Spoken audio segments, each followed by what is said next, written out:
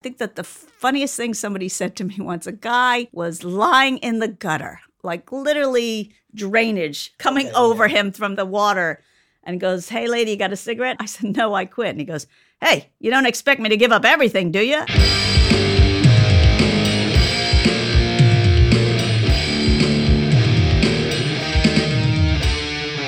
Hello and welcome once again to the No Name NYC podcast. My name is Eric Vetter. Welcome. I'm so glad you guys are joining us. It's kind of cool. This is our last episode for the year. We've been doing them since July, 2 a month. Actually, in July we released 3, but we've done 2 a month since then. And it's just been a blast all along, where if you're listening to this when it drops, it should be December 1st. So we're coming towards the end of the year. And, you know, this is the time of year when you're thinking, oh, and by the way, I should mention the voice you heard up front. That's Nancy Lombardo, longtime friend of No Name. No, Nancy Lombardo is just, she's a force of nature. Always entertaining, always high energy. Stay out of her way and you will be entertained and not get hurt. We love Nancy. And I really enjoyed talking with her. We're going to get to that in a little bit. So, as I said, we're reaching the end of the year, and this is a time of year where you kind of reflect on family and friends and loved ones and thankfulness for the people in your life. At least some of us do that. Some of you just bitter and miserable. You can do both, I guess. But I've been reflecting on some of the folks we've lost over the years, and do a show for close to 30 years, and not everyone makes every step of the journey, and did an episode with our good friend Alaudin Eula a couple of months ago. Something that didn't make the final cut. We were talking about the old days and some of the people who passed through our doors, and we talked about our dear friend, very, very funny gentleman gone way too soon, Joseph Rocha. We decided we'd like to share this story about Joe. One of the funniest human beings alive. I just loved watching him work.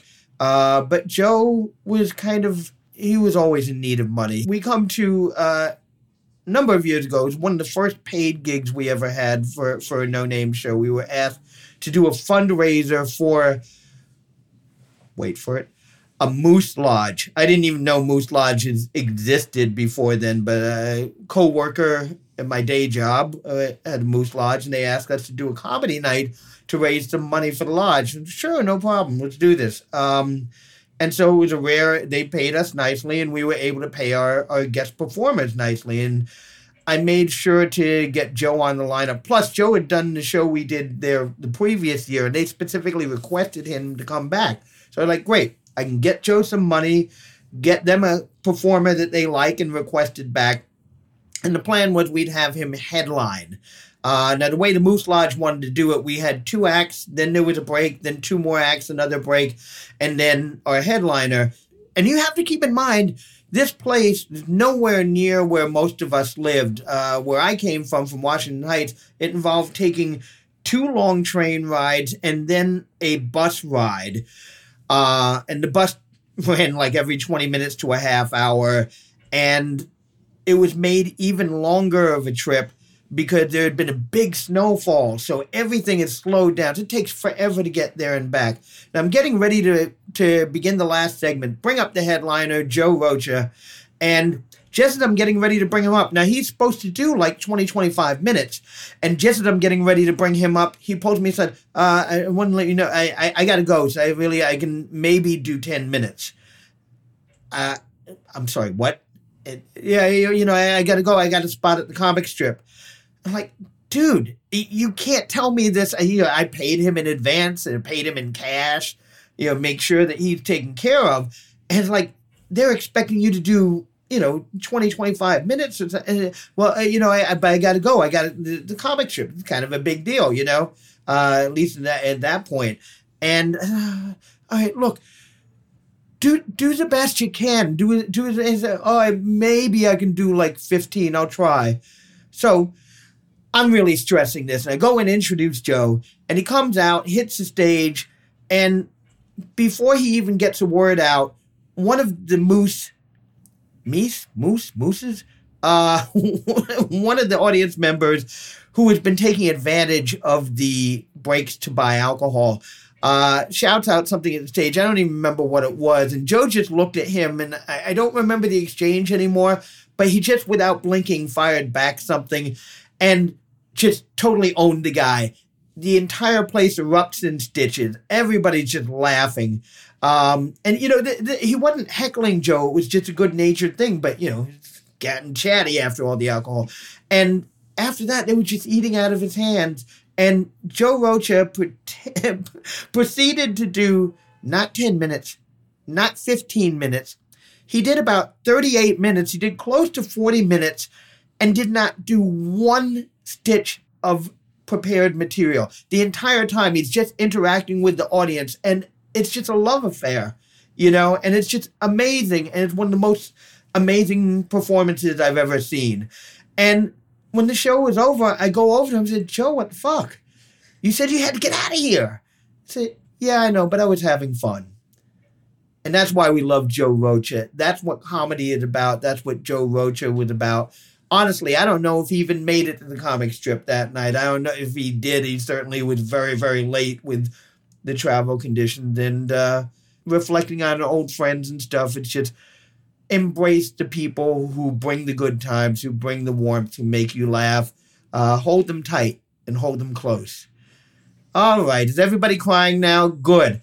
That's the time we go to a sponsor. So did I mention Nancy Lombardo as our guest? Yeah, we're going to get to the conversation with Nancy in just a minute. After this word from our sponsor, Get Away to Green Bay.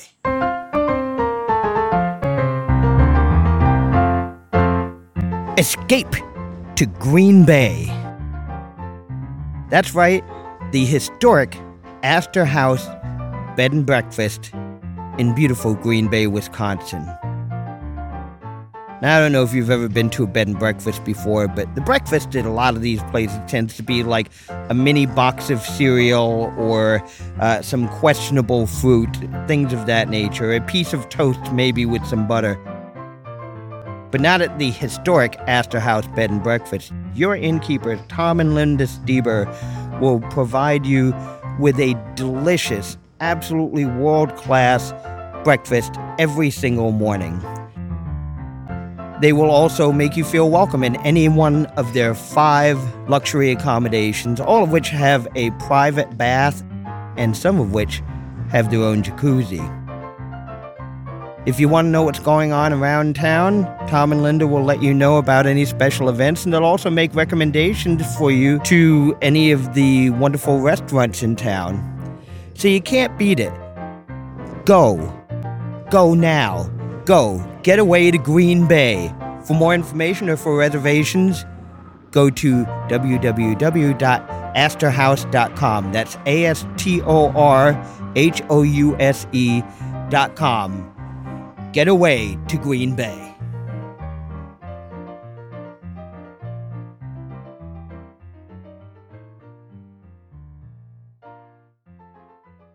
So how you been making out in the pandemic? Oh, it's been interesting. Actually, I try to make a positive out of it, Eric. And what I did was I had some family loss. And I had started a project years ago.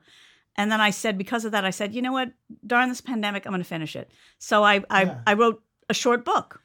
And so the book was called A Pocket Full of Confidence, Self-Help for the Confidence Challenged. And what it was a series of lessons I've been teaching people on how to train for jobs and combined with theater tricks to do that. And I did it so I could dedicate it to my sister-in-law. So, who passed away, and I finished that. So there was no place to perform, you know, really. So that was pretty hard. I know you were doing regular, going live a lot. Yeah. Early on, anyway. Yeah, and also I'm fortunate creatively in that I have the radio show and my cable show, so I was able to keep creative. But so I finished that one book, and then I thought, well, now it's the next year, and it's still the pandemic. What are you going to do? And I said, finish that other book. I like that. I like that. So is it the first? I know you've put out CDs, albums, whatever they were when they were put out. Back in the CD day, yes. I went on CD Baby for fun because I have 3 CDs on there, and I said that you can't cash out till you have $10. Oh, so it's been like a year or two. So I just out of curiosity, I said, I wonder if I got up to $10 because they only pay you like 0.2 of a cent. All these Apple and all these things. So I said, let me check, and I think I'm at $9.17. So I'm like, 80 something cents away from cashing out. Oh, people, you gotta buy. Wait, I know one of them has been one of our perennial no-name gift suggestions. Yes. Merry Christmas. Is that the one that's close to 10? No, it's a combination of the 3 CDs, and oddly, this is hilarious because I guess they've been buying them for TikTok. Because one thing I said, what are they buying so much for TikTok? And it's 7 seconds of a maniacal laugh. That's it. And I go, this is my top seller. Me going, ha ha ha ha ha. And I'm like, that's my top seller. That's hilarious. So that's my and you realize now that you've done that on the podcast, people can just snatch it from here and sample. Yeah. Oh, yeah. Well, oh, man, you shot yourself in the foot, man. Look what you did. But so this is your first...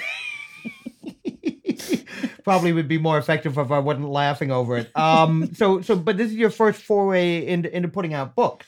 Yeah, it was like a bucket list thing that I wanted to do. And an interesting story about the second book was... I had started it.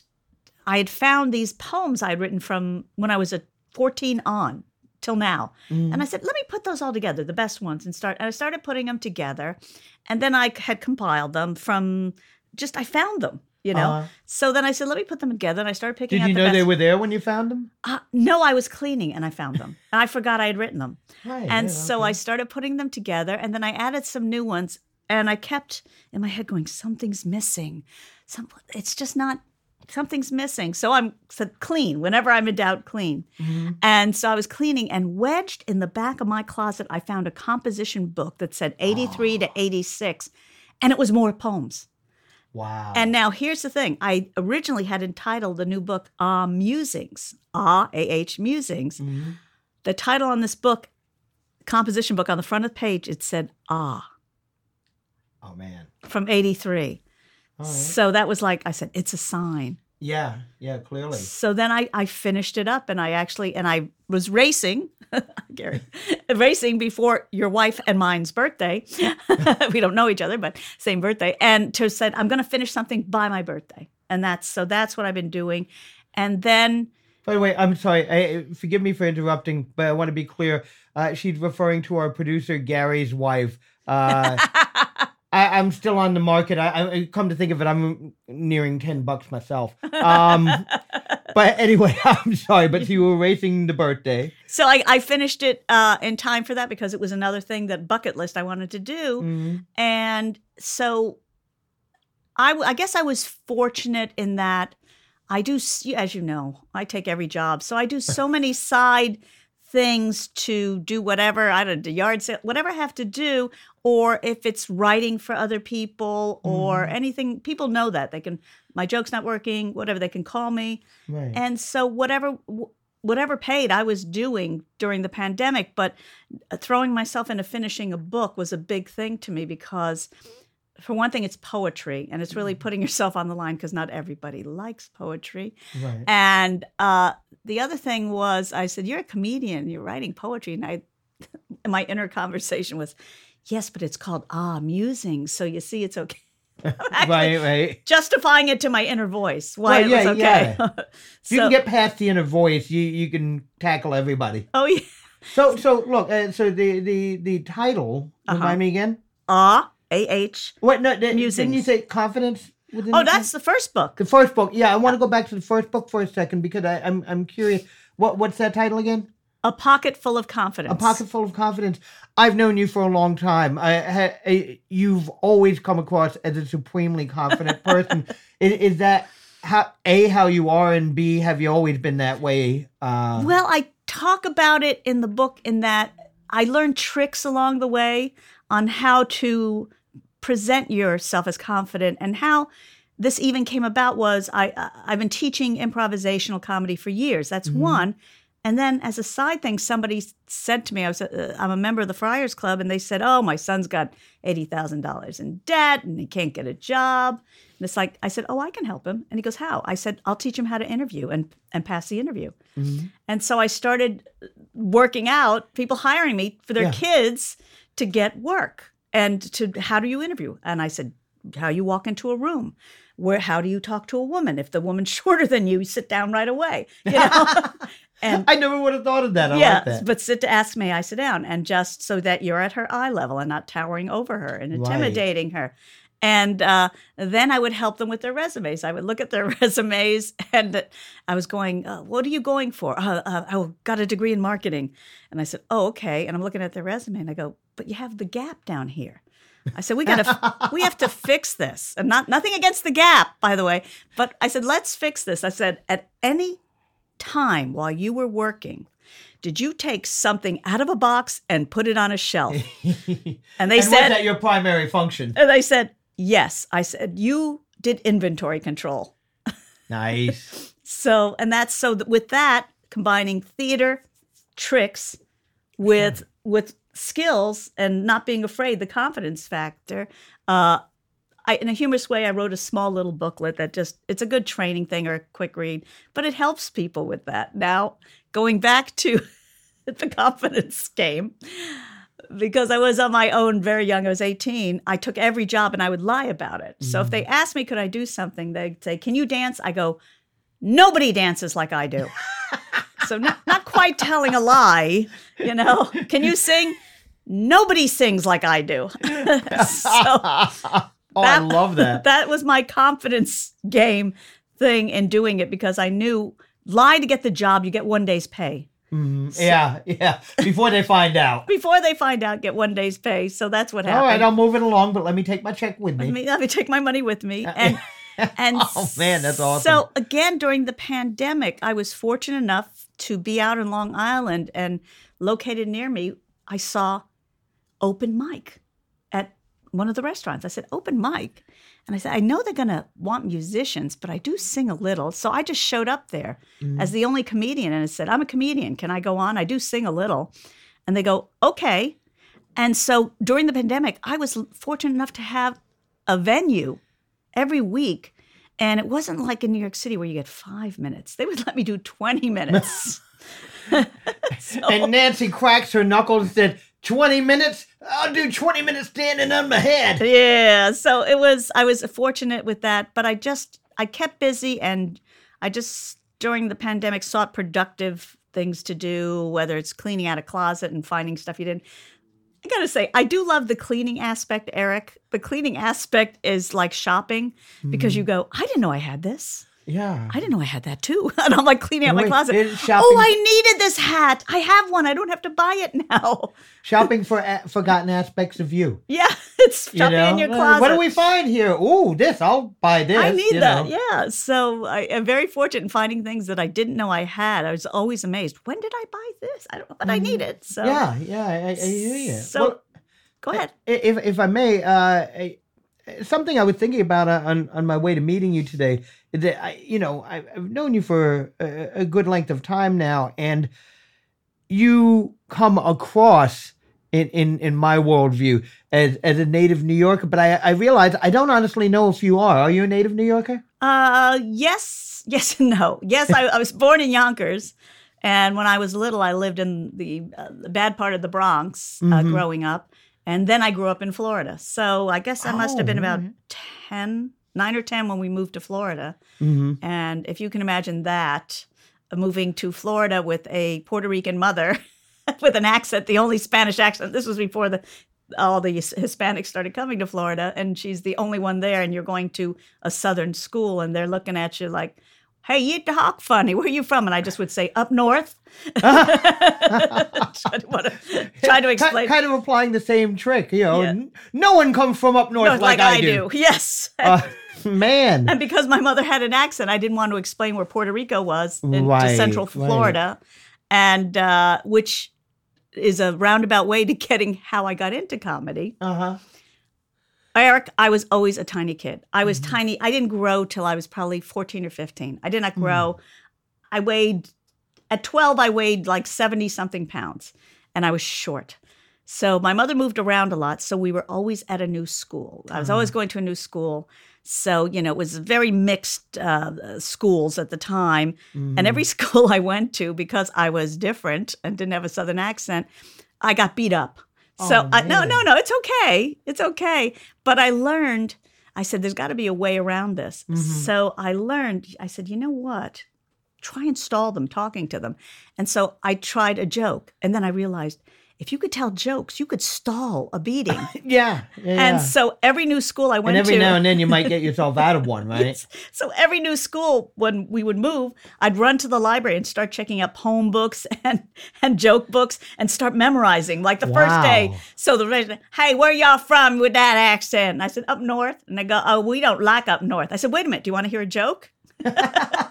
And they go, what? And Look at it. Nancy Lombardo, age 12, starts doing crowd work. Crowd work. So Working the bullies. So I worked the bullies basically. Like, oh, she's funny. Leave her alone. Oh, man. So that's how I got into comedy. It was just a form of survival of being a little kid, not wanting to be smacked around. Yeah, I hear that. So obviously, it starts out as a defense mechanism. Was there any thought of performing at that point, or was it just get through to tomorrow? Well, I think my brothers and I were always very creative and always. How many siblings? I have 2 brothers and 1 younger sister. So, well, actually, 1 brother now, 1 passed away because as we get older, that happens. And so we always had fun together. We were very creative and very imaginative, and that was before Game Boys or anything like that. And sticks were whatever you wands, whatever you wanted them to be. And we lived on an island, so we swam every day. But we always had fun together with each other. Nice. And then so we were always laughing. I mean, I would have to say the Spanish side of my family is hilarious. My grandmother spoke no English, but I was always cracking up. I had no idea. Do you speak Spanish? I speak some. Okay. Yo hablo un poquito, muy malo. And so with that, I guess what happened was in 6th grade, they had a talent show. And I said, you know what? I'm telling jokes anyway. I got my friend to dress up. Let's be old ladies telling jokes, really old ladies telling jokes. And she did it with me. And that was the first time I performed, I guess. So again, 12. And so we told the jokes that had been saving my life. So we just did that. We were very successful. Nice. And so I kind of like that. And that's about when I started writing poems and song parodies just for fun. And Didn't know you were preparing a book. I did not know I was preparing something at the time. And then as that went on, I'm trying to think. I know. It was my last year of high school. I had a humanities teacher, and we had to do a play. They didn't have theater back then. The school was too poor for theater.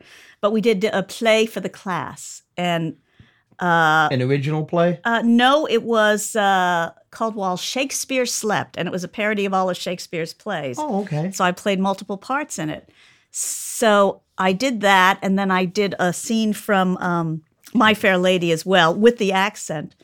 And my humanities teacher, after I did a couple of these in her class, she just stopped me and turned to me and said, this is what you're going to do. Forget everything else. Oh, wow. She goes, you're born to this. She goes, pursue this.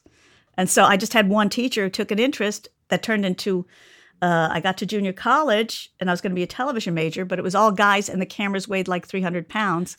And I, again, had only gained to a whopping 105 then.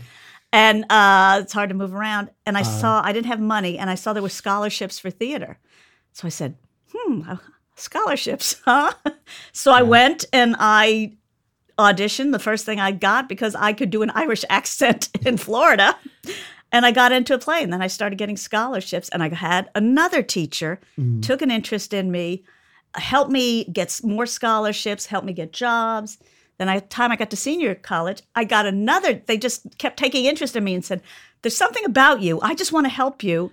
Oh, and man. I get that, though. Not having a family, it was great because I had all these support. And yeah, as we know, great friends make all the difference. Absolutely. That would feed me and whatever, So what college did you go to? I went to Pensacola Junior College, which was it's a military town. So yeah, I'd be the only girl in class with all retired military guys. I'll get that for you, Nancy. Okay, so I was just like, okay. Could come in handy. Yeah, all these big guys. And then I went to the University of West Florida. Mm-hmm. Again, I got more scholarships. And I was breaking barriers even then, Eric. I got the first technical scholarship, and I don't know if the professor's still alive. I'm not going to say his name. But it killed him because they couldn't get a guy to go out for it. It was a scholarship, and it was building sets. Oh, wow. And I was the only woman who knew how to build sets and read a blueprint. And he would try to go for the scholarship. She goes, no, get Nancy to do it. I can't read a blueprint. Nancy knows how to work a drill press. I learned every tool. So drill press like Nancy, yes. So I learned every tool, and I was the first woman they gave a technical scholarship to. Oh, wow. So I was just like, because nobody does it like I do. Hashtag badass. Badass. Yeah, I wish. So that was it. And then getting back to the New York experience, as you know, you just have to find workarounds and realize it's not you, that you're not performing. It's not you. Find something else. Yeah. It has nothing to do with you or your talent.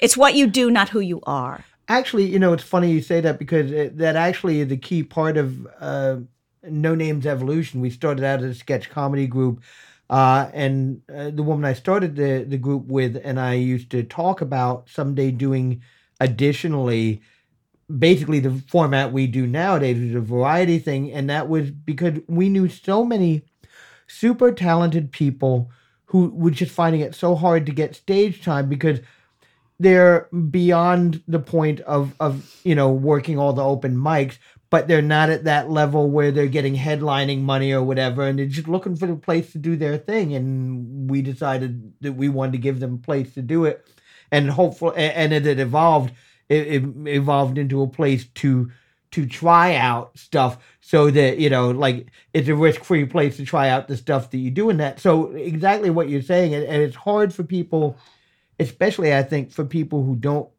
come up in New York, to understand, because people move here and with the idea of I'm good enough to do it and get here, and if they don't get work, they start to take it personally sometimes. If you come up through it, you kind of know no, everybody here is good. It's well, it's Eric, all the factors. I mean, a testament to you. It was like you had well-known comedians begging for spots. I'm not going to say who, but a lot of have had Nancy their own. Lombardo. No, not me, but they had their own TV specials and begging for spots. Can you put me on? And you would give them a spot. Well-known people.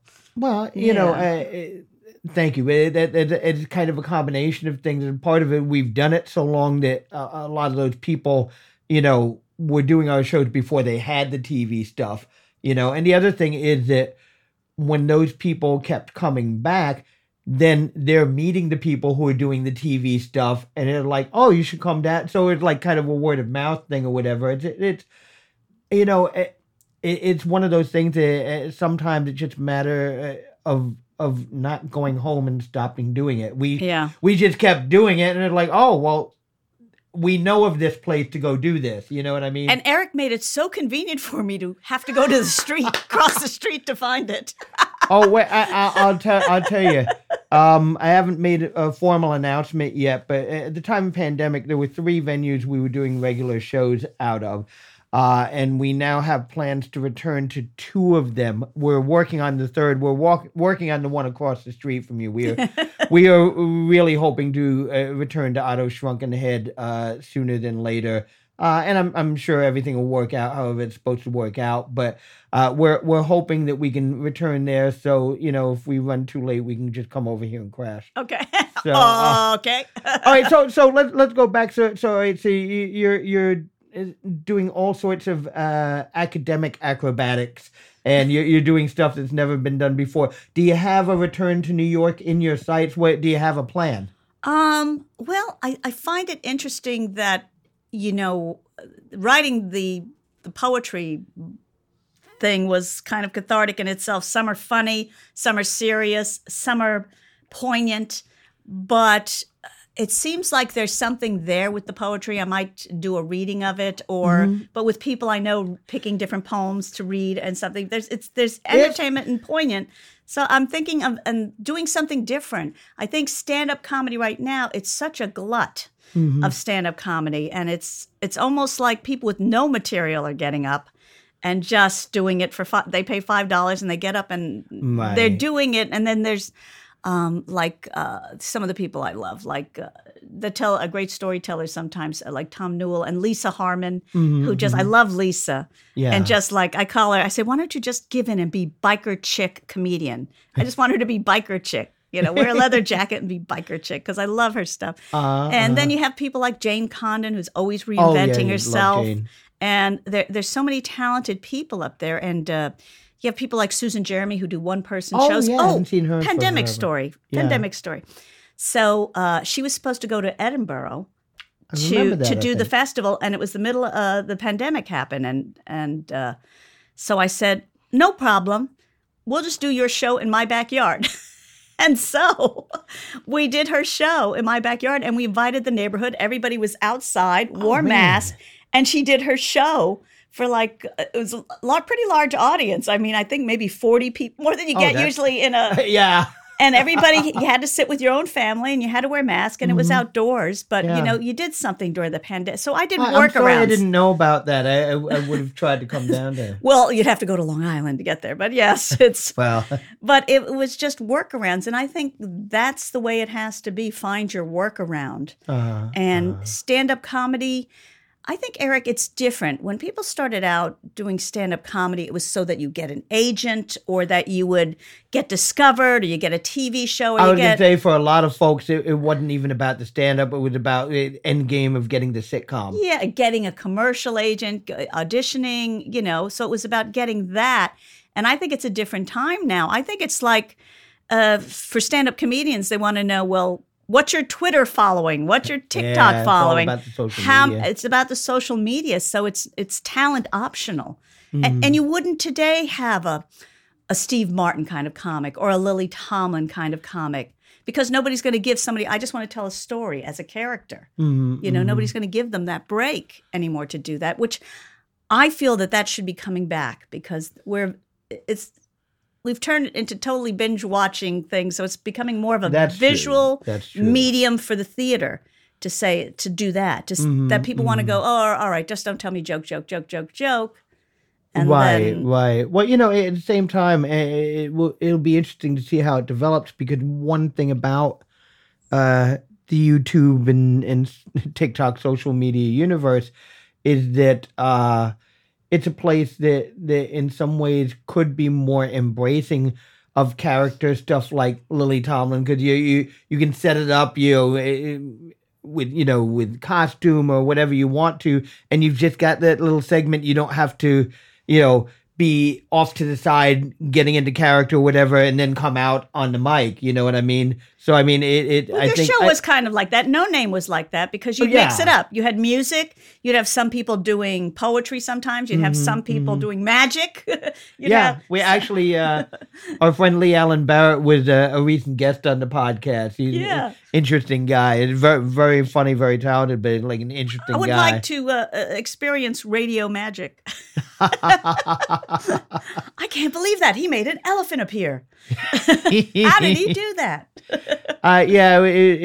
Ottos wasn't too happy about the elephant. It's a great trick, but I can only do it once.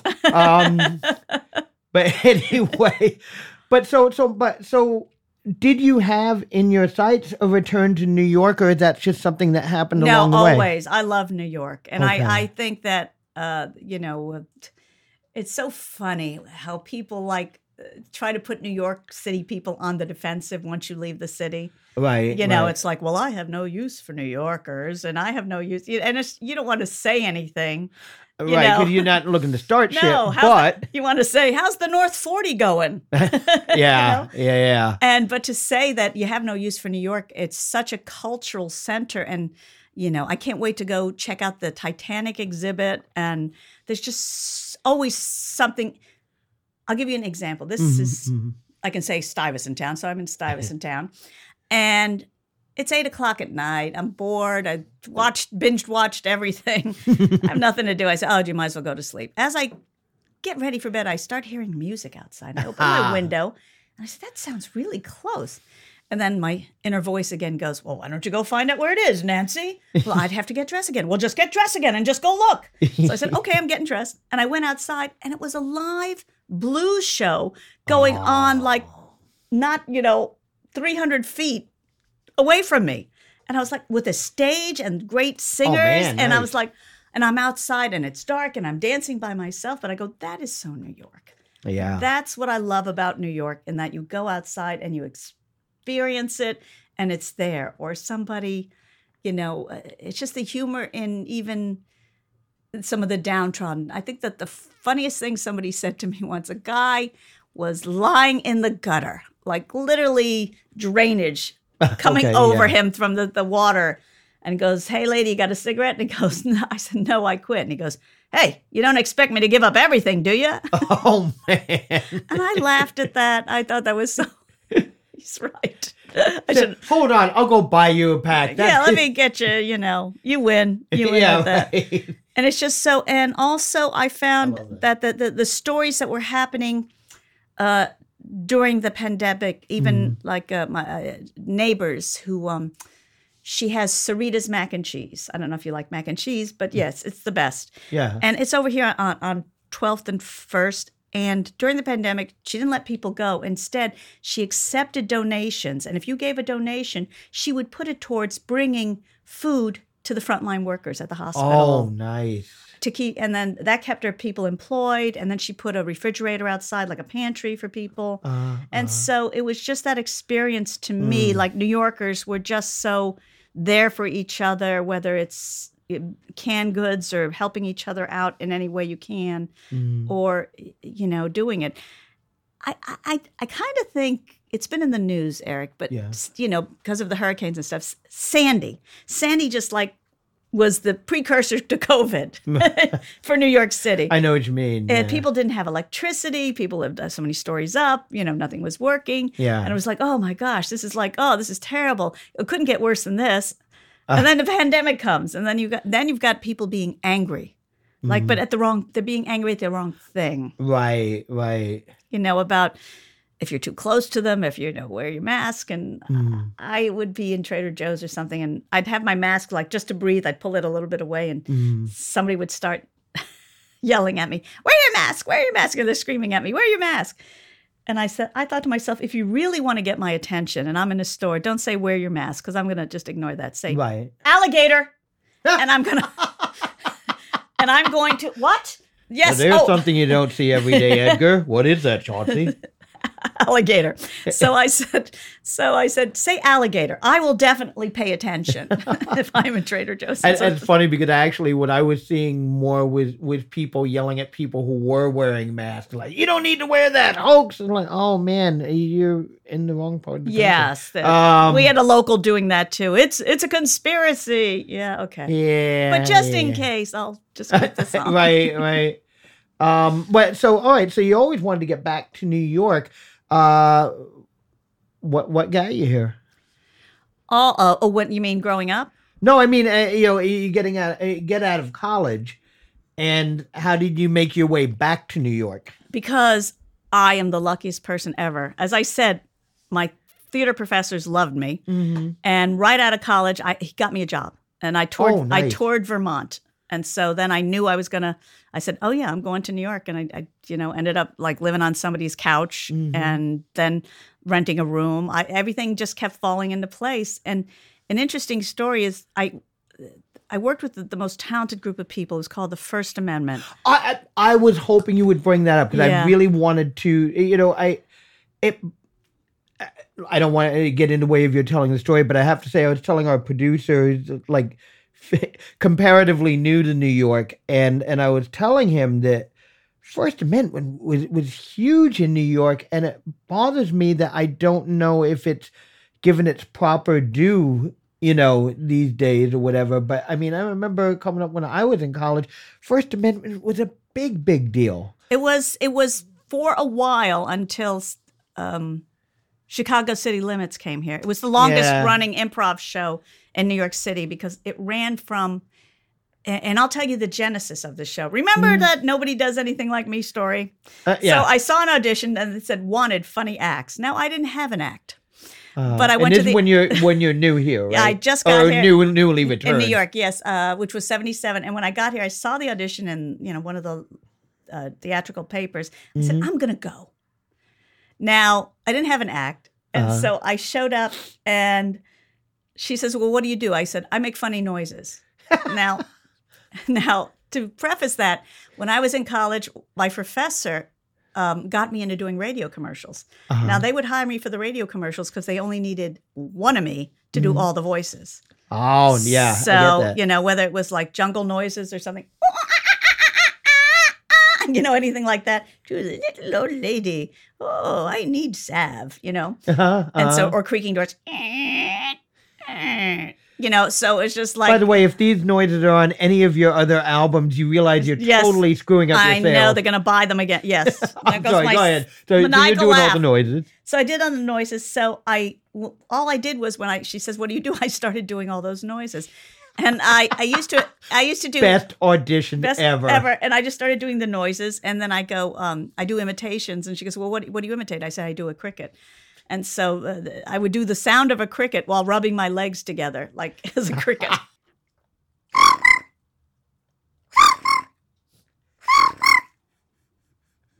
Oh, that is awesome. And just since you can't see it, like myself, she was rubbing her legs while she did that. The visual... Together, rubbing my legs together. And I do that in auditions, and people fall over with that because I can do a cricket. But I would rub my legs. It was like that was making the sound. It wasn't. So with that... Throwing your voice to yourself. So with that audition, which was for Barbara Contardi, that audition, she said... Well, you're not blonde, but I'm going to use you anyway. You're going to be the billboard girl at the Actors Playhouse, and you can do 1 minute of anything in between each acts while we change. Oh, wow. So I just did bizarre stuff in between each acts.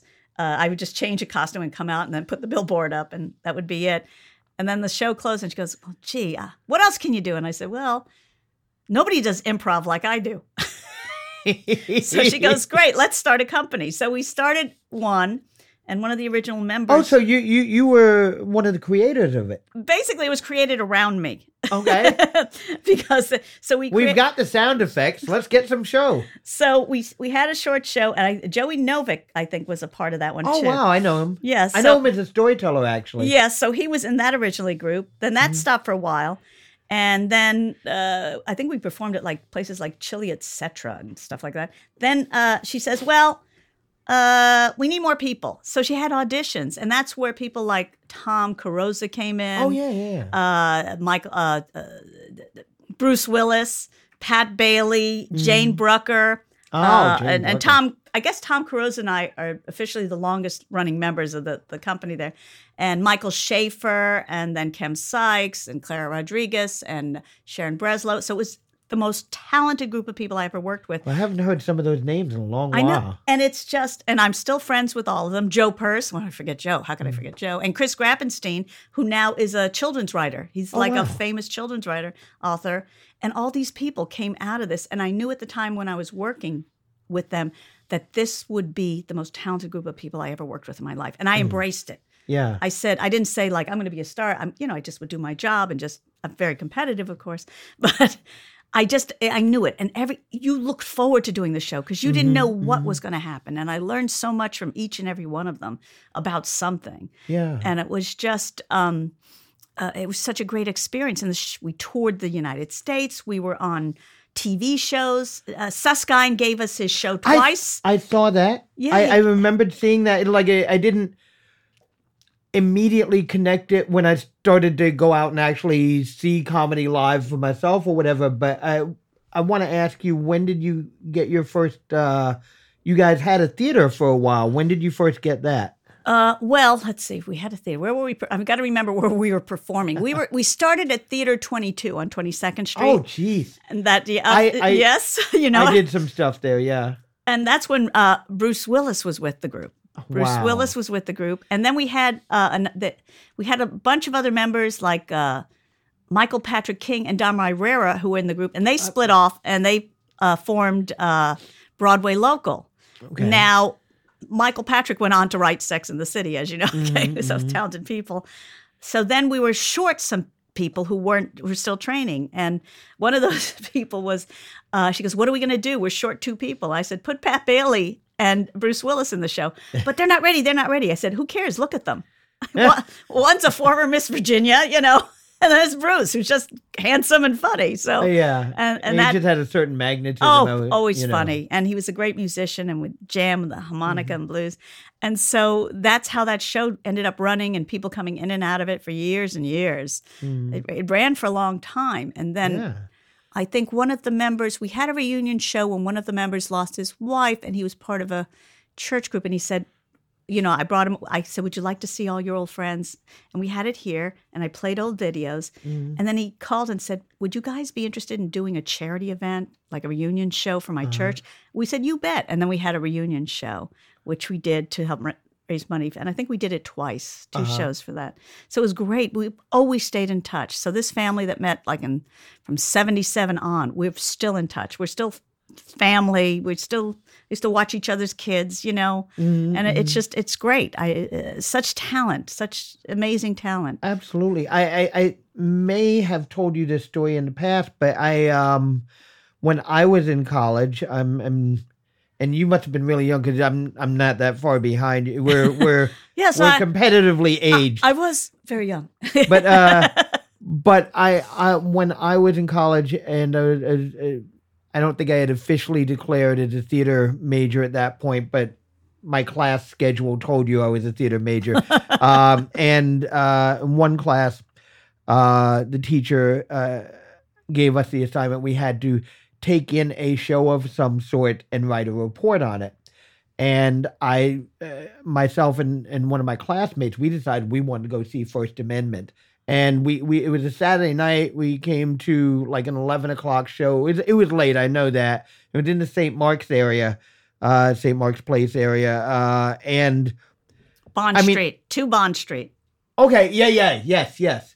And I just remember we just had the best time. I don't remember what I got for the paper. In fact, I don't remember if I did, in fact, turn in the paper. But You were talking about what you found in your closet cleaning up a couple of years ago while I was doing a similar thing, which is a lot rarer for me. I came across the program from there, and lo and behold, who was in there but Nancy Lombardo. Oh, my God. I work with her now, and I can't tell you what an impact that show had on me. I did later on.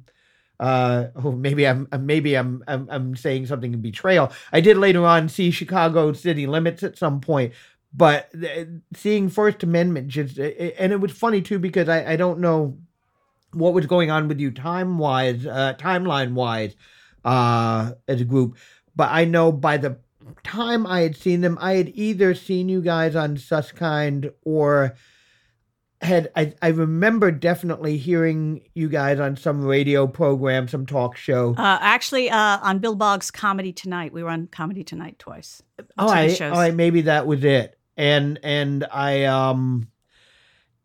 also had taken notice that on some of the late night talk shows, if there was a comic on, they would sometimes say, can be seen at First. You guys used to have occasional guest comics, right? Yeah, they used to have a thing called Comedy Elite, which started at midnight. Okay. And that would be like Colin Quinn would be there, and it was just, comics testing out stuff at midnight. Right. So I didn't see that show, but I was aware that stand-ups were coming through there as well, even though I knew it was an improv troupe.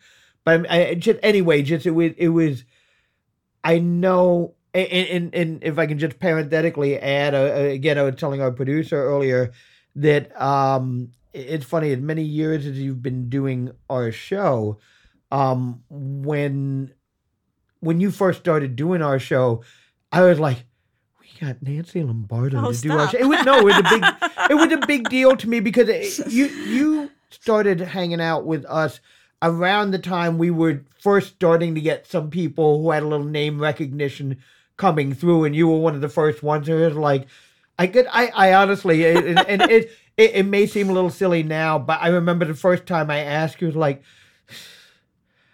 I hope it's okay to ask her to do our little dog and pony show, whatever. And but you know what? It was, although I may have been overreacting in that regard, it was meaningful to us because we could say, someone like Nancy Lombardo is doing our show. And that was a very big deal for us. And I've always been appreciative of that because you always not only bring the funny, but you bring that energy and people respond to that. So anyway, let's go back to First Amendment. So, all right. So you guys are kicking ass. It's great. And that spawned into people coming up to me after the show and said, "Hey, I'm the president of Pfizer. I want to do a spoof show. Can you do a spoof show for my workers? Because we take them. Last year, I had them kidnapped and they weren't responsive to a Wild West theme or something like Right. that. And so I ended up writing these shows, partially improv, partially stage for corporations. So that turned into that. And then turned That's into probably writing pretty lucrative, right? murder mysteries. I always hire the same people. I hire my friends. What? You're flying me to Puerto Rico? I'm hiring my people I want to party with. Okay, yeah. And so that turned into everything evolved, and I ended up In Puerto Rico, did they make fun of your English accent? no, because I did Spanish in Puerto Rico. Right. In Puerto Rico, actually, the thing I wrote was that, and I was the only one who could really speak Spanish Yeah. of the cast, and they were eating. It was very funny. They were eating sushi, so they're all sitting on the floor. So I told the guy, we're going to be the worst waiters they've ever had in their life. We're going to be the worst. And I had Jane Brucker and Michael Schaefer fighting over one guy. I saw him first. No, I saw him first. You bitch, you got out of my way. He's mine. And the guy's, I'm nobody's. Everybody, I'm nobody's. And then I was pouring sake from a standing position. And they were like, what are you doing? And one woman stabbed me with a fork. Get away from me. Get away from me. And we did that until then we finally broke and told them that we were there to entertain them. Right. But it was just fun. And I like that. We did acting gigs. We did TV gigs. We just were like a family. When anything came up or side jobs, we all helped each other get a side job. Again, the most brilliant people and brilliant not just in comedy, but brilliant as like Tom Cruise is a great artist and a great writer, and a lot of people are great singers. Or Michael Schaefer's now back into singing and doing improv again, which is nice, and just talented. It's just we had so much fun together. Even when we used to do murder mysteries, we wouldn't even write the murder mysteries. Basically, don't tell the people. We would just show up and just start improvising the murder mystery. Yeah, well, I mean, your strengths and you already had those relationships forged, so you know each other's, inclinations. You have a certain chemistry or whatever, so you can do that with a certain amount of fearlessness, I would imagine. And yes, and that's the great part. We were talking about New York City again, going back to New York City, and that I just love New York City because it's a perpetual stage. It's a perpetual stage in motion, and especially if you're a comedian or you're from New York and you do something spontaneous, it really throws people off. I just got back I went to Disney World with my sister and I had the best time. Alice, Nice. Thank you, and Daryl, thank you.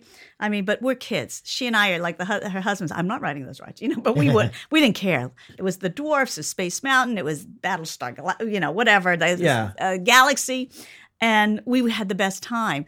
So when you're in Disney World, if you belong as a member, like you have a year's pass, they have a watch you wear, and they'll locations to take pictures of you and your family. Oh, nice. So a family was standing up against the fence as I was looking at what they were doing, and the woman who was taking the picture said, "Aren't you going to get in the picture?" And I said, "No, I'm not part of that family." And then I ran over to them and got in the picture and said, "But I can be." I like that. And they started laughing, and they said, "Can we have that one too?" Pretty straightforward photobombing there. Photobombing, but that's what I like about New York is that you can talk to anybody and make them laugh, and I just think that I guess when I was saying it's not who you are, it's what you do, not who you are. But sometimes it is who you are, that you are inside funny, and if you see somebody and you want to make them laugh, the opportunity is always there. So when you're doing First Amendment, are you doing stand-up at that point? I was doing some stand-up, but where did that start? Did you I go to mics and I'd wait forever, and or when It was a different scene. It was not a good scene, because everybody was pretty much high on something. And it's for a woman at the time, I mean, it was just forget it. The guys, you couldn't even reason with them. No, get away. You're drunk and you're on something. Go away, go away. And it just got to be too overwhelming for me. And I said, I don't need this. This constant, just because I'm a woman, the only one here performing, Yeah. You have to give credit to people who trailblazers like Elaine Boozler, who just fought for her stage time and didn't want to be defined as a woman. I'm a comedian, and that's it. And she's one of the few people that owned all of her HBO specials because no one know that. She owns them all, and you can order them, and she gives the money back to her charity, Tales of Joy, which is for rescues and dogs and things. So, but because nobody would pay for it, she said, "I'll back myself," and she did it. And she owns everybody else goodbye money, Yeah. So with people like her. So I did stand up for a little while. Then I thought after improv had become another glut, there were so many improv companies. And New York said, another one. Okay. Everybody can do improv now, right? So I said... And you know what? I'm glad you bring that up because when No Name started around 94, we were initially a sketch group. And I have to tell you, when we first started, I didn't see anybody doing live sketch. There's at that time there were only 3 groups that I knew of, but you could not walk down the street without tripping over an improv troupe. And a lot of what the improv scene had devolved into is what I call stand-up improv. It wasn't really improv. It was just, comics who couldn't get work as a stand-up saying, well, let's do improv. And it's basically just telling bad off-the-cuff jokes on the mic. Yes, and really with no... that's not improv. No integrity. And the difference was that I loved about the First Amendment is we didn't use costumes. No costumes. If we had a prop, it was the chair. That was it. Yeah. That's it. We used what was there and we didn't have And you had a piano, right? We had, we always had, and actually we had great pianists. You have to be to do that. Well, kind of I'm work. going to give you the chronological thing. Yeah. Mark Hardwick was a piano player for the First Amendment, and he was Pump Boys and Dinettes, the musical. Oh, wow. That was him. And then we had Elliot Paul, who played for years. He's still around. Love Elliot, good friend. And he's a great pianist because he would be laughing at us while he was playing the piano and just whatever would go with it.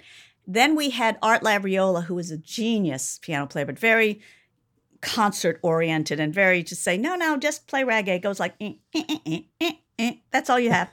And then we had from him, he brought in somebody who now is a world-renowned pianist and touring the world, Billy Charlap. Now, I don't know if you've heard of Billy Charlap, name, yes, he's a famous concert pianist. Yeah. And I think he did, his last thing was with Tony Bennett. So he did a thing, but he's toured the world as a famous, and when he started, he was 17, barefoot, long hair, and now it's Bill now, Bill Charlap. It's not Billy anymore. So with him, the hair goes, you lose the Y. And then it would crack me up because then I made a friend years later at the Friars Club, another comedian. Her name was Sharon Fearon. And she goes, I used to watch you when I was a kid. I said, hey, when I was a kid. Notice how I was very careful when I said I saw you when I was in college. And we were the same age. Yes. Yeah. But she was, I think, in LaGuardia High School. But she was friends with Billy Charlap. And they would bring his homework to the theater for him. So our pianist wasn't even legal playing for us. Yeah. And so it was great that way that we, that we have it. But that's what was great about No Name, because when you get there, you never knew what you were going to see that night. It's not going to be all stand-ups. Right. You'll see stand-up, but what else varies from show to show? Or someone like me who goes, okay, and now I'm going to do a song in the key of G. Yeah. Now I'm going to improvise. That's become a staple of your appearances at our shows, at least at Otto's, Yes. And I love my theme song that the band decided I should be. Yes, that's right. That's Carl Fortunato doing that. Iron Man. Yeah. And I said, really, How Iron did that Man? come about? He just started it. I'm like, really? Me? Heavy metal? That was my, he made that my theme song. So, yes, I love the band and Alex, Jesus, and everybody. And, of course, we lost one of the band members. Fernando, yes. Fernando. And just the musicians you would have every now and then. That girl who played the saxophone was amazing. Oh, yeah.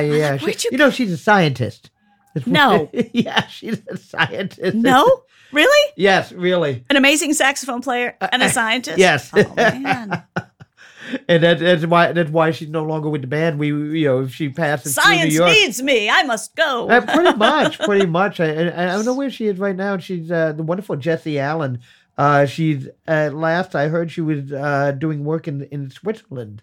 And I've lost track. She may be back now, but And now a momentary pause for amoebas. I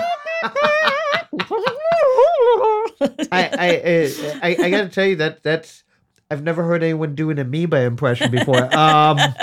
It's a little known impression. Well, but now we you have to listen really close to the microscope. We've just now expanded the audience for amoeba imitations by 2.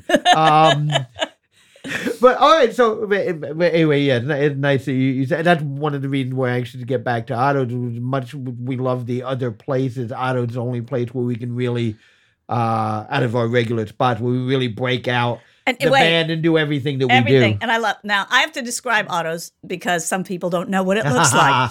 Now, when you walk into Otto's, first off, you're greeted by a big, burly man named Father Vincent at the door, like a biker dude. He's huge, and he checks your ID. Thank you for checking.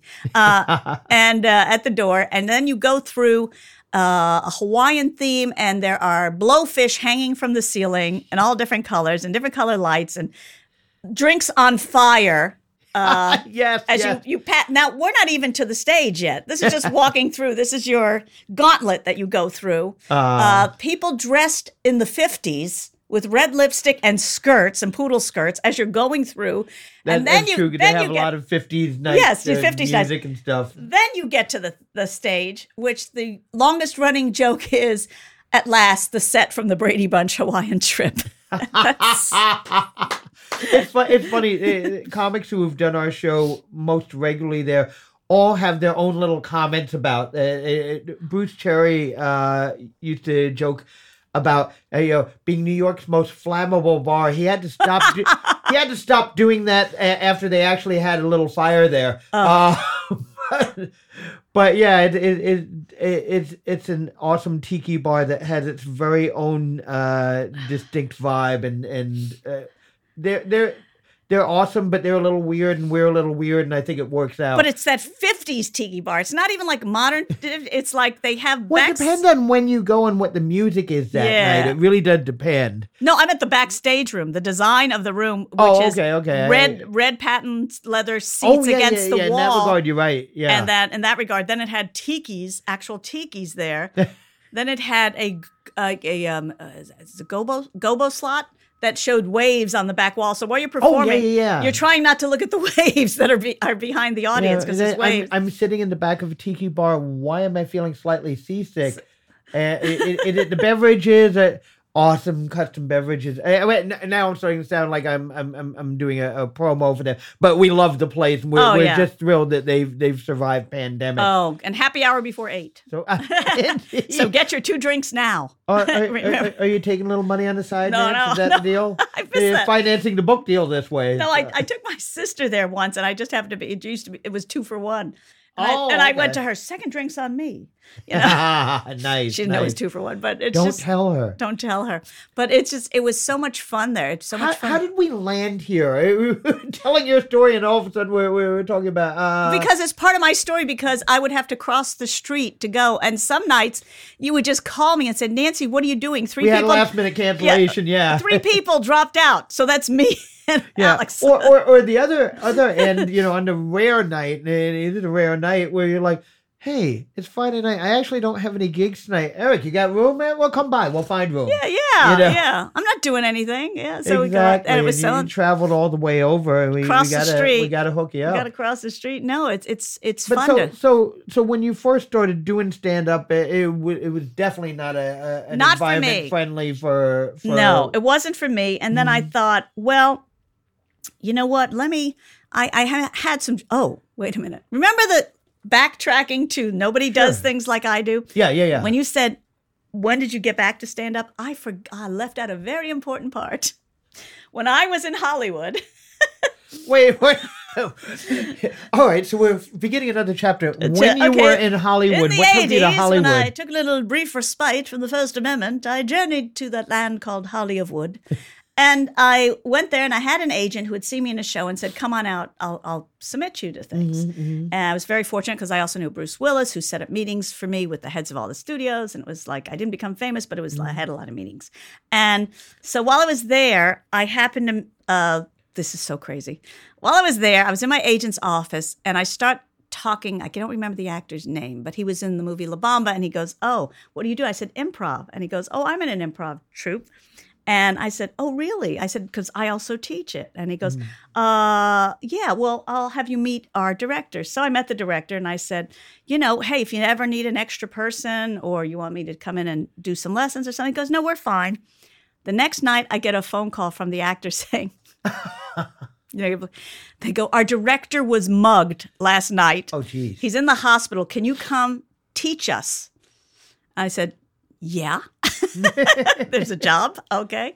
So I ended up, while he was in the hospital. Nobody teaches improv nobody teaches improv like I do. So I went and I became, the group's name was Cold Tofu. So it was an Asian mixed improv group of Asian and everybody else.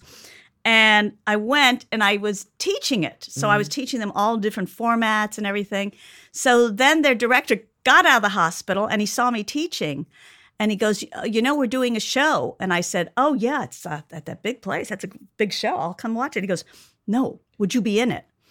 So now I'm thinking, oh, great. Now they're really going to hate me. The girl who came and all of a sudden is teaching us is now going to be in the show. Right. So it came from New York. Nobody just jumps into a show like I do. So I went and I did the show. And I was a big hit because I would do anything. Like, so there are people, I can't do this, I can't sing, I can't do that. But you could throw anything at me and nothing threw me off. Yeah. Which they really appreciated that. But that led into my agent going to me one day. I represent a client, he's in a sitcom, and maybe he can talk to them about you doing warm-up comedy. Can you do warm-up comedy? I said, nobody does warm-up comedy like I do. I had never done warm-up comedy. Yeah. And as you know, when you're doing warm-up comedy for sitcom, it's usually back-to-back TV shows, and you keep the audience laughing and entertained in between. So I got a couple of joke books. Meanwhile, backtracking to my school days. Still holding on to the joke book thing. I love it. Stall people finding out the truth that you don't have an act. And so I went through the joke books and I wrote down things on cards, just one-liners, because I said, it's going to be quick, whatever I'm doing. Right. And I would imagine, forgive me, but knowing you and your background in improv and all of that, I would imagine that would be a situation that lends itself to a lot of crowd work, to get the energy flowing. Definitely crowd work, but they did say, can you do stand-up? And I hadn't been doing stand-up. Yeah, no, I understand what you're saying, but but some people don't really know the difference as long as you're doing it as a stand-up. With confidence, yes. Yes, well, there you go. It's kind of a through line. So I did that, and I ended up doing 2 shows back-to-back, which is kind of grueling because it really comes to be about 6 hours of being funny. And I did that. Then I got a very nice check, and it was fun. And then I said, I'm done with LA. I want to go back to where people are friendly. I'm going back to that place they call New of York. And I came back to New York. And after I got back here, they offered me a regular position at Paramount as a warm-up comic. And I said, I can't move again. I'm done. I'm done with LA. I had a lot of great LA stories, but that's for another time. Yeah. But so that was the stand-up. When you said, when did I really get back to stand-up? Backtracking. I got back to it in LA. Because you got the warm-up gig. Because somebody wanted to pay me. So, yes. And so then I said, you know what? Maybe I should refine this a little more. I think I'll take a class in it. They say you can't take a class in things. But Tommy Koenig, who I always loved as a performer, I just always loved his stuff as a performer, was teaching stand-up class. And he was the kindest, gentlest teacher. He wasn't like, no, that's wrong. Or what else can you do? Like that kind of thing. And through that, I met all my favorite people. I met Jane Condon, Sandy Ellers, Oh, Sandy. love Sandy. Maury Fogel. All these people were in that class. And so through that, he just kept putting me up. And that's how I got back into stand-up. Wow. And it stuck this time? It stuck this time because I found out another way to get paid. Ask me how, Eric. How did you get paid, Nancy? I found out that if you do roast and stand-up together, you can make good money. So, can you do a roast? Nobody does a roast like I do.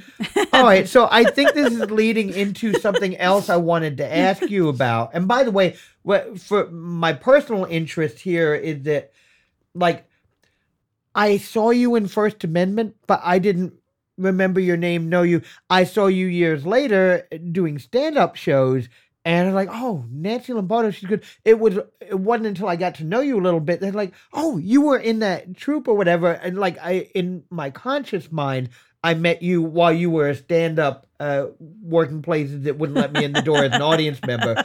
And so it was fascinating to me when I was this is the same person. So you talk about roast and stand-up. Nowadays part of my image of you is one of the staples of the Friars Club. I'm presuming that's where we're headed, right? Well, that was another interesting story.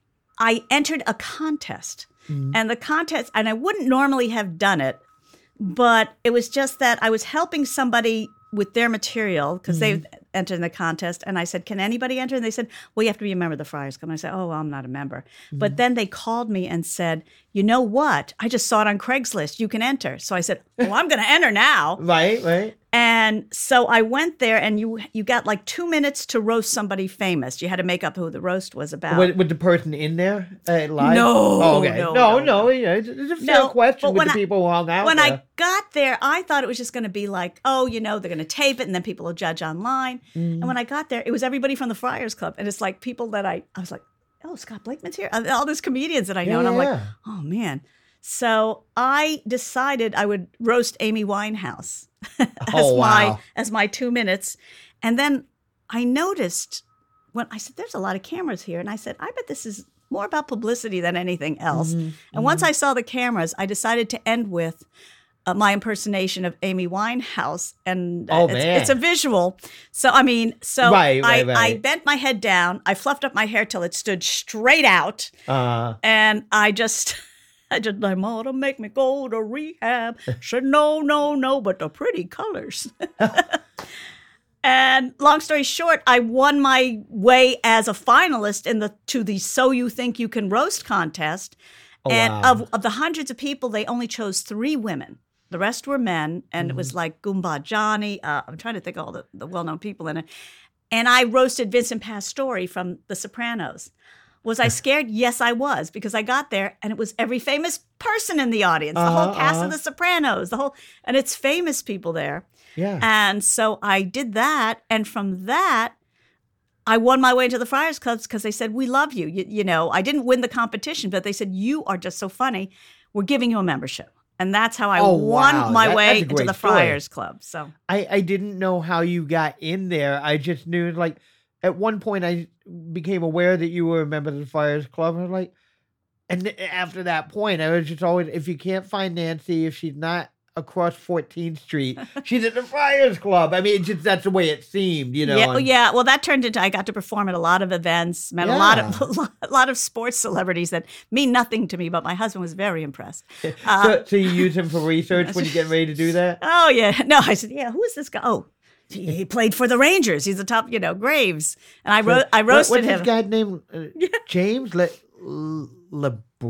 Is that So it was great because I got to do a lot of performing at the, and then through that I did a lot of charity work through the Friars Club, and it was a great experience and great people. I'm still in touch with everybody, but yeah. Now, I know they lost the building. Does the club itself still exist? I don't know. I don't know what's going to happen with it. I don't know. There's other places like the Players Club, the National Arts Club, and things. When you have money to spend, and with that. But I don't know what's going to go on. I had a great run there because I also ended up playing softball for the Friars Club. Oh yes, I remember that. I'm a latent athlete. I got a black belt in my 50s, and I played softball for 9 years. And it's like, where did you come from? Right. Where were you when I needed you in my early years? Getting hit in the face with a ball all the time. It's like, how did that happen?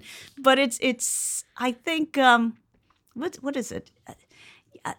People you can't think you failed. You haven't failed at anything if you keep trying. If you keep doing it, you haven't failed because you're still trying. Yeah. So you haven't really failed at anything. It's just like, what new venture? And I'm always pleasantly surprised because I auditioned for Saturday Night Live, didn't get it. I had callbacks, and was told I looked too much like Gilda, who was leaving the show. Oh, geez. So that's okay, but I could do anything, basically. Yeah. But I had that. But then years later, I ended up being a background worker on so many episodes that I had so much fun. Yeah. I mean, there were times I'd be watching like, oh, that's Nancy, yeah. I know, find Waldo, yes. And they... It's sometimes, but it was so much fun. And then always being pleasantly surprised by something that if you just keep your theatrical heart open to something coming to you. And I guess right before the pandemic, it was in January that year, and I got a call, and I thought it was to do background work on Stephen Colbert's show, late night. So I get there and I'm signing the papers and finding the good in this. I'm on the Ed Sullivan stage. Oh, this is awesome. I'm downstairs. I wonder if the Beatles used this dressing room, And I'm just happy for that. And as I'm reading my contract, I see the amount of money they're being paid. And I said, does he pay more for extra work? And they said, no, Nancy, you have a part in the show. I've got a part? And so being pleasantly surprised by just being happy to be where you are, and then you get a bonus like that. Yeah. And that's why I love New York, because that's where it happens. You're not going to go, you're not going to go to, say, Boynton Beach, Florida, and all of a sudden a theatrical opportunity is going to happen for you there. No, here anything can happen, and you're happy when it happens for somebody else, or you're just, you don't know what's going to happen. And that's to me, and also just I get so much pleasure from performing and being unexpected, and so the audience doesn't know. I think recently I was doing a show which was supposed to be indoors and got moved outdoors, and as luck would have it, there were like 14 inebriated firemen and retired policemen and talking during my show. Till finally, I just, you can't see this, but I'm pounding my chest. I started going, where are we going with this? Where are we going with this? To them, they go, I'm sorry, we'll behave. And then they listened to the rest of my show, and then they came up to me afterwards, and I thought they were going to get in my face, and so I'm getting real straight, and I'm standing up to take a punch, And they go, I want to tell you, that was the best thing I ever saw. And you controlled us. You knew how to handle us. We're tough guys. And I was like, oh, thank you. Yeah, right. Don't beat me up. Want to hear a joke? see, the skills remain intact. The skills are there. The instinct. No, we were talking about the impact of First Amendment on your career and all the things it done. When and how did that come to a close? I think, let's see. I was in LA. I think I went in 83 and 86. By the time I came back, it was going till about 90. I would say 90, 91 maybe. And then I think they lost the theater is what happened. Yeah, I seem to recall that. She would still book shows. She would just rent a space to do a show. So if a school was coming in that wanted to see it, she would book a show. And so I'm trying to chronologically. So from that, I started doing one-person shows. Because I keep going, what's next? And I said, well, one-person shows seem to be the thing to do these days. So I started putting together one-person shows. And that evolved into one-person shows evolved into being able to do character pieces and just parts of the show, which evolved into 1990.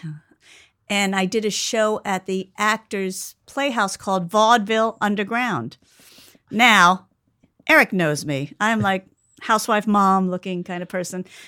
The acts were I followed a woman who did a striptease with an anaconda. It was just a bizarre.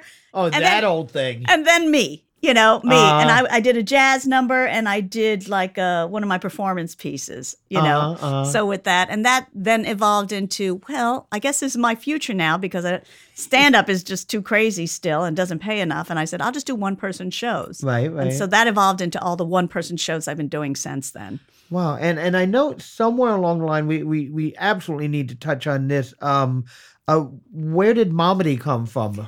Momedy is a landmark moment. Well, stepping back in history. So, Sherman, let's get the fire up the Wayback Machine. Yes.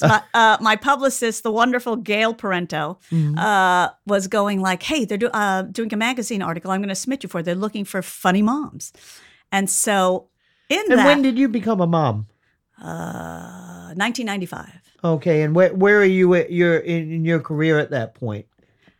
Oh, another interesting story. They just go on and on, Gary. Another interesting story that I was 8 months pregnant. I was doing my one-person show. I don't even remember the name of it because I did so many at the time. I was doing my one-person show. I think it was called Comedy Mind Spill. And I'm 8 months pregnant. I'm jumping off a stage. They go, she's going to have the baby on stage. It was a surf reality. Well, that was kind of, my good friend. Part of the selling point is like, hey, I've never seen a live birth before. So my friend Jennifer Pritchard, now Jennifer Bossio, was running Surf Reality, and I was doing the shows there. And I was secretly writing for John Leguizamo. There. And how did you meet Not him? A secret. I'm sorry, we're doing 12 stories inside of a story. I know. Well, this is a book. He happened to be one of my students in the First Amendment also. Oh, okay. So I first encountered him when I was in college. I was first starting to play with stand-up, and he and his then fiance Carolyn McDermott. Yeah. Yes, I remember, and they would periodically hit the open mic as an improv duo, John and Carolyn. Yes. And they didn't do that mic a lot, but it was like, oh, they're good, So I was writing for him before that. I wrote for his HBO special, Which did one?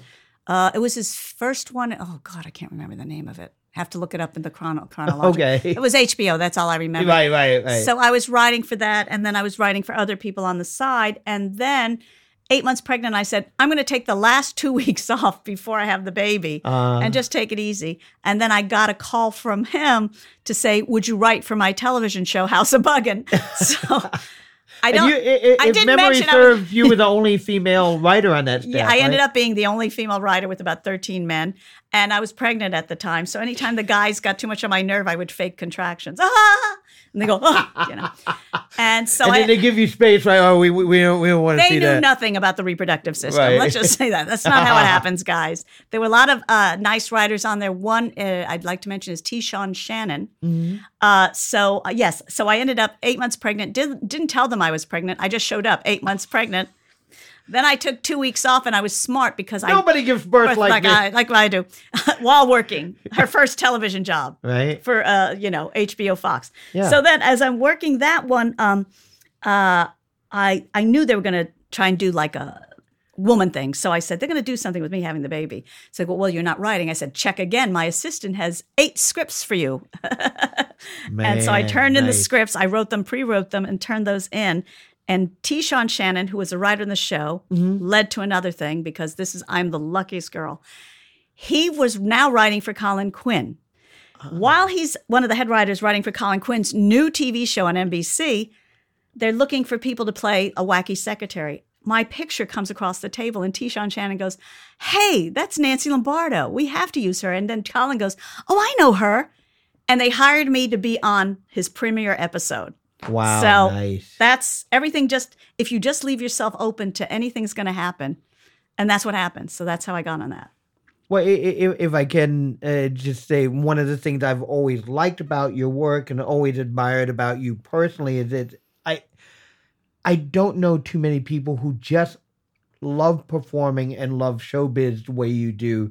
I mean, you're not going to do all this stuff for free, but you're one of those people that I could see, like if your only option for performing is the elevator, I'm on. Thank you. I was trying to figure a way of putting it, but that's exactly it. Say, hey, this is the most entertaining elevator I've ever been in. I think I'm going back. Is there a cover? No, but it's just a testament to, you are one of these people. I think Rhonda Hanson, who was the previous guest, is in... Who was in the First Amendment? I didn't know that. Yes. I didn't know that, but you are both very different. You've had different careers, and you have different energies, and just different. But yet, you both share that, like, not only the love of performing, but also you're both people who fascinate me, because anytime I get to talking stuff with either of you, there are stories like, you did that? You worked with, and that's a testament to how much you've just committed to a life of performing and a life of art. And not forgetting how talented people are. Momedy, you asked me. I'm Yes, I'm sorry. Yes, I know we got to wind down, but I want to hear about this. Yes, we're winding down, but this is great because it ties into Rhonda Hanson. Oh, beautiful. So I was there. I went for a shoot, and at that shoot was Joy Rose, who was the lead singer for a band called Housewives on Prozac. I remember that. Also, at that same shoot is who? Jane Condon, who I did not know that I would go years later, would be my friend for years later. Mm-hmm. We were in the same magazine article. Joy Rose founded Mamapalooza, and the first show was at the Cutting Room, and she said, hey, I got your card from that photo shoot, because I always had cards. And she goes, would you be in my show? And from that, it became Mamapalooza. So I was a regular for a couple of years. Then it became a giant festival. And then she goes, do you want to do a separate section? And I go, yeah, I want to do Mother Comics.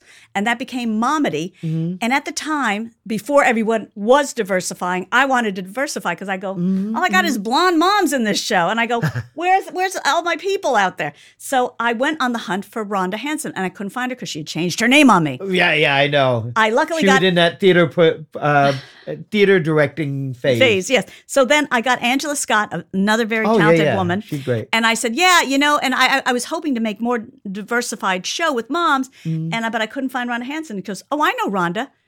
So Rhonda shows up in the audience. I haven't seen her in maybe 15 years. Mm-hmm. I said, Rhonda, what are you doing? Well, I'm mostly directing. She goes, but I miss stand-up. I said, Rhonda, get 10 minutes together. And next year you're in the show. And Rhonda got back into stand-up comedy. I didn't know that's how she circled back. I went looking for her. Nice. And then she became the director of my one-woman shows. And I never forget talented people. Yeah. Well, you both have that in spades.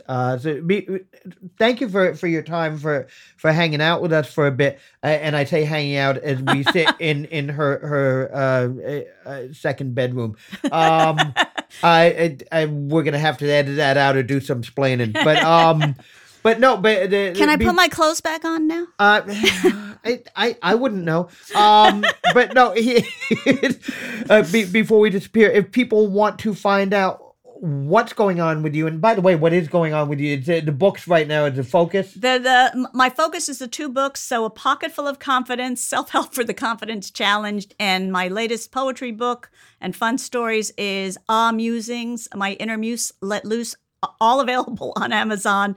My music, you can buy just CD Baby. You can buy one. You can buy the whole CD. I have a Christmas album. Perfect Christmas gift. And Merry Christmas. Merry with an M. I'm going to get in trouble for that too. And then also, you can go to comedyconcepts.com, comedyconcepts.com, and that's a full display of everything I do if you're trying to find me. Okay, and you do have like a radio show, a podcast, something else too? What's the Buzz New York on Blog Talk Radio. What's the Buzz New York every Monday and Friday, and also the Nancy Lombardo show, selfishly self-promoting, every Friday night on a Manhattan Neighborhood Network. You can go to mnn.org, or it's on 3 channels on public access every Friday night at 7. All right, so we covered everything on that? I think I'm going to cure COVID, but I'm not sure. Okay, well, stay tuned, check her out, and follow the progress of COVID. Because nobody cures COVID like I do. And I think that's a good place to end. Thanks, Nancy. Great Thank you, Eric.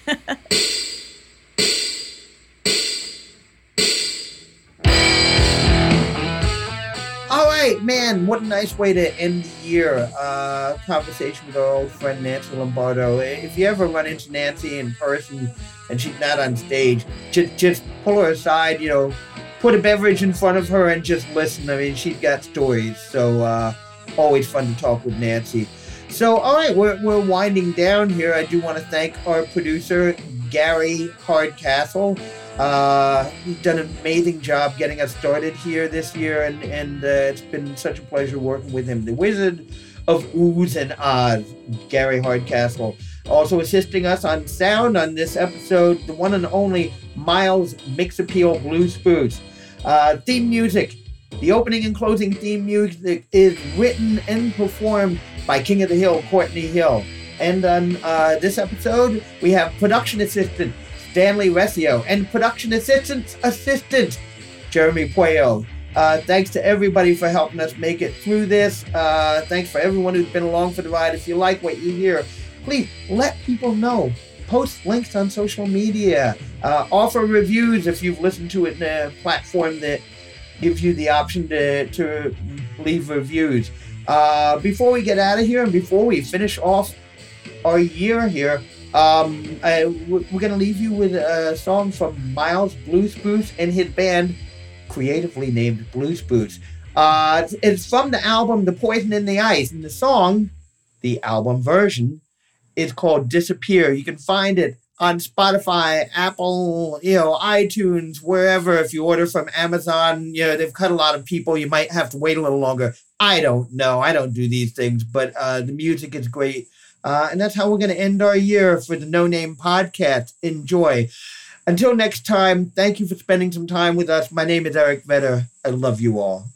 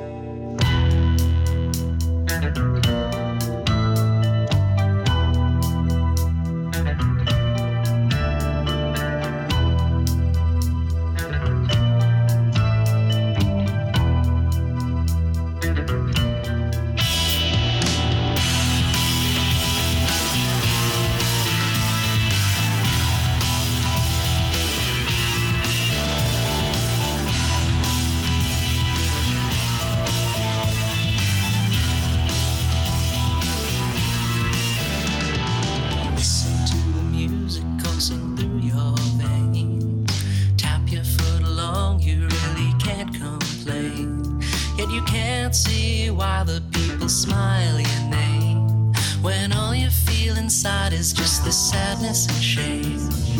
Listen to the music as you tap your feet. See the shockwaves echo up and down the streets. For the actions and words you said you'd never say, you would hope that you could stall the coming of this day. And now it's here, and now it's finally here, the day you disappear. Listen to the footsteps rushing overhead. The thought of your discovery fills your mind with dread.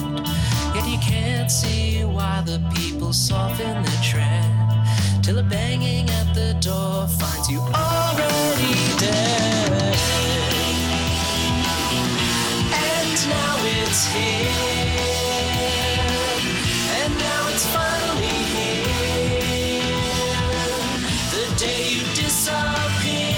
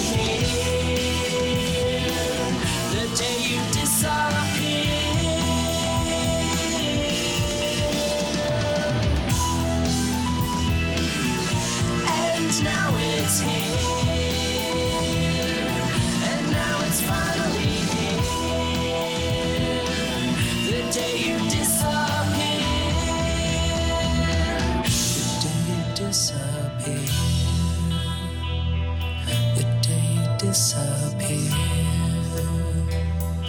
the day you disappear, the day you disappear, the day you disappear.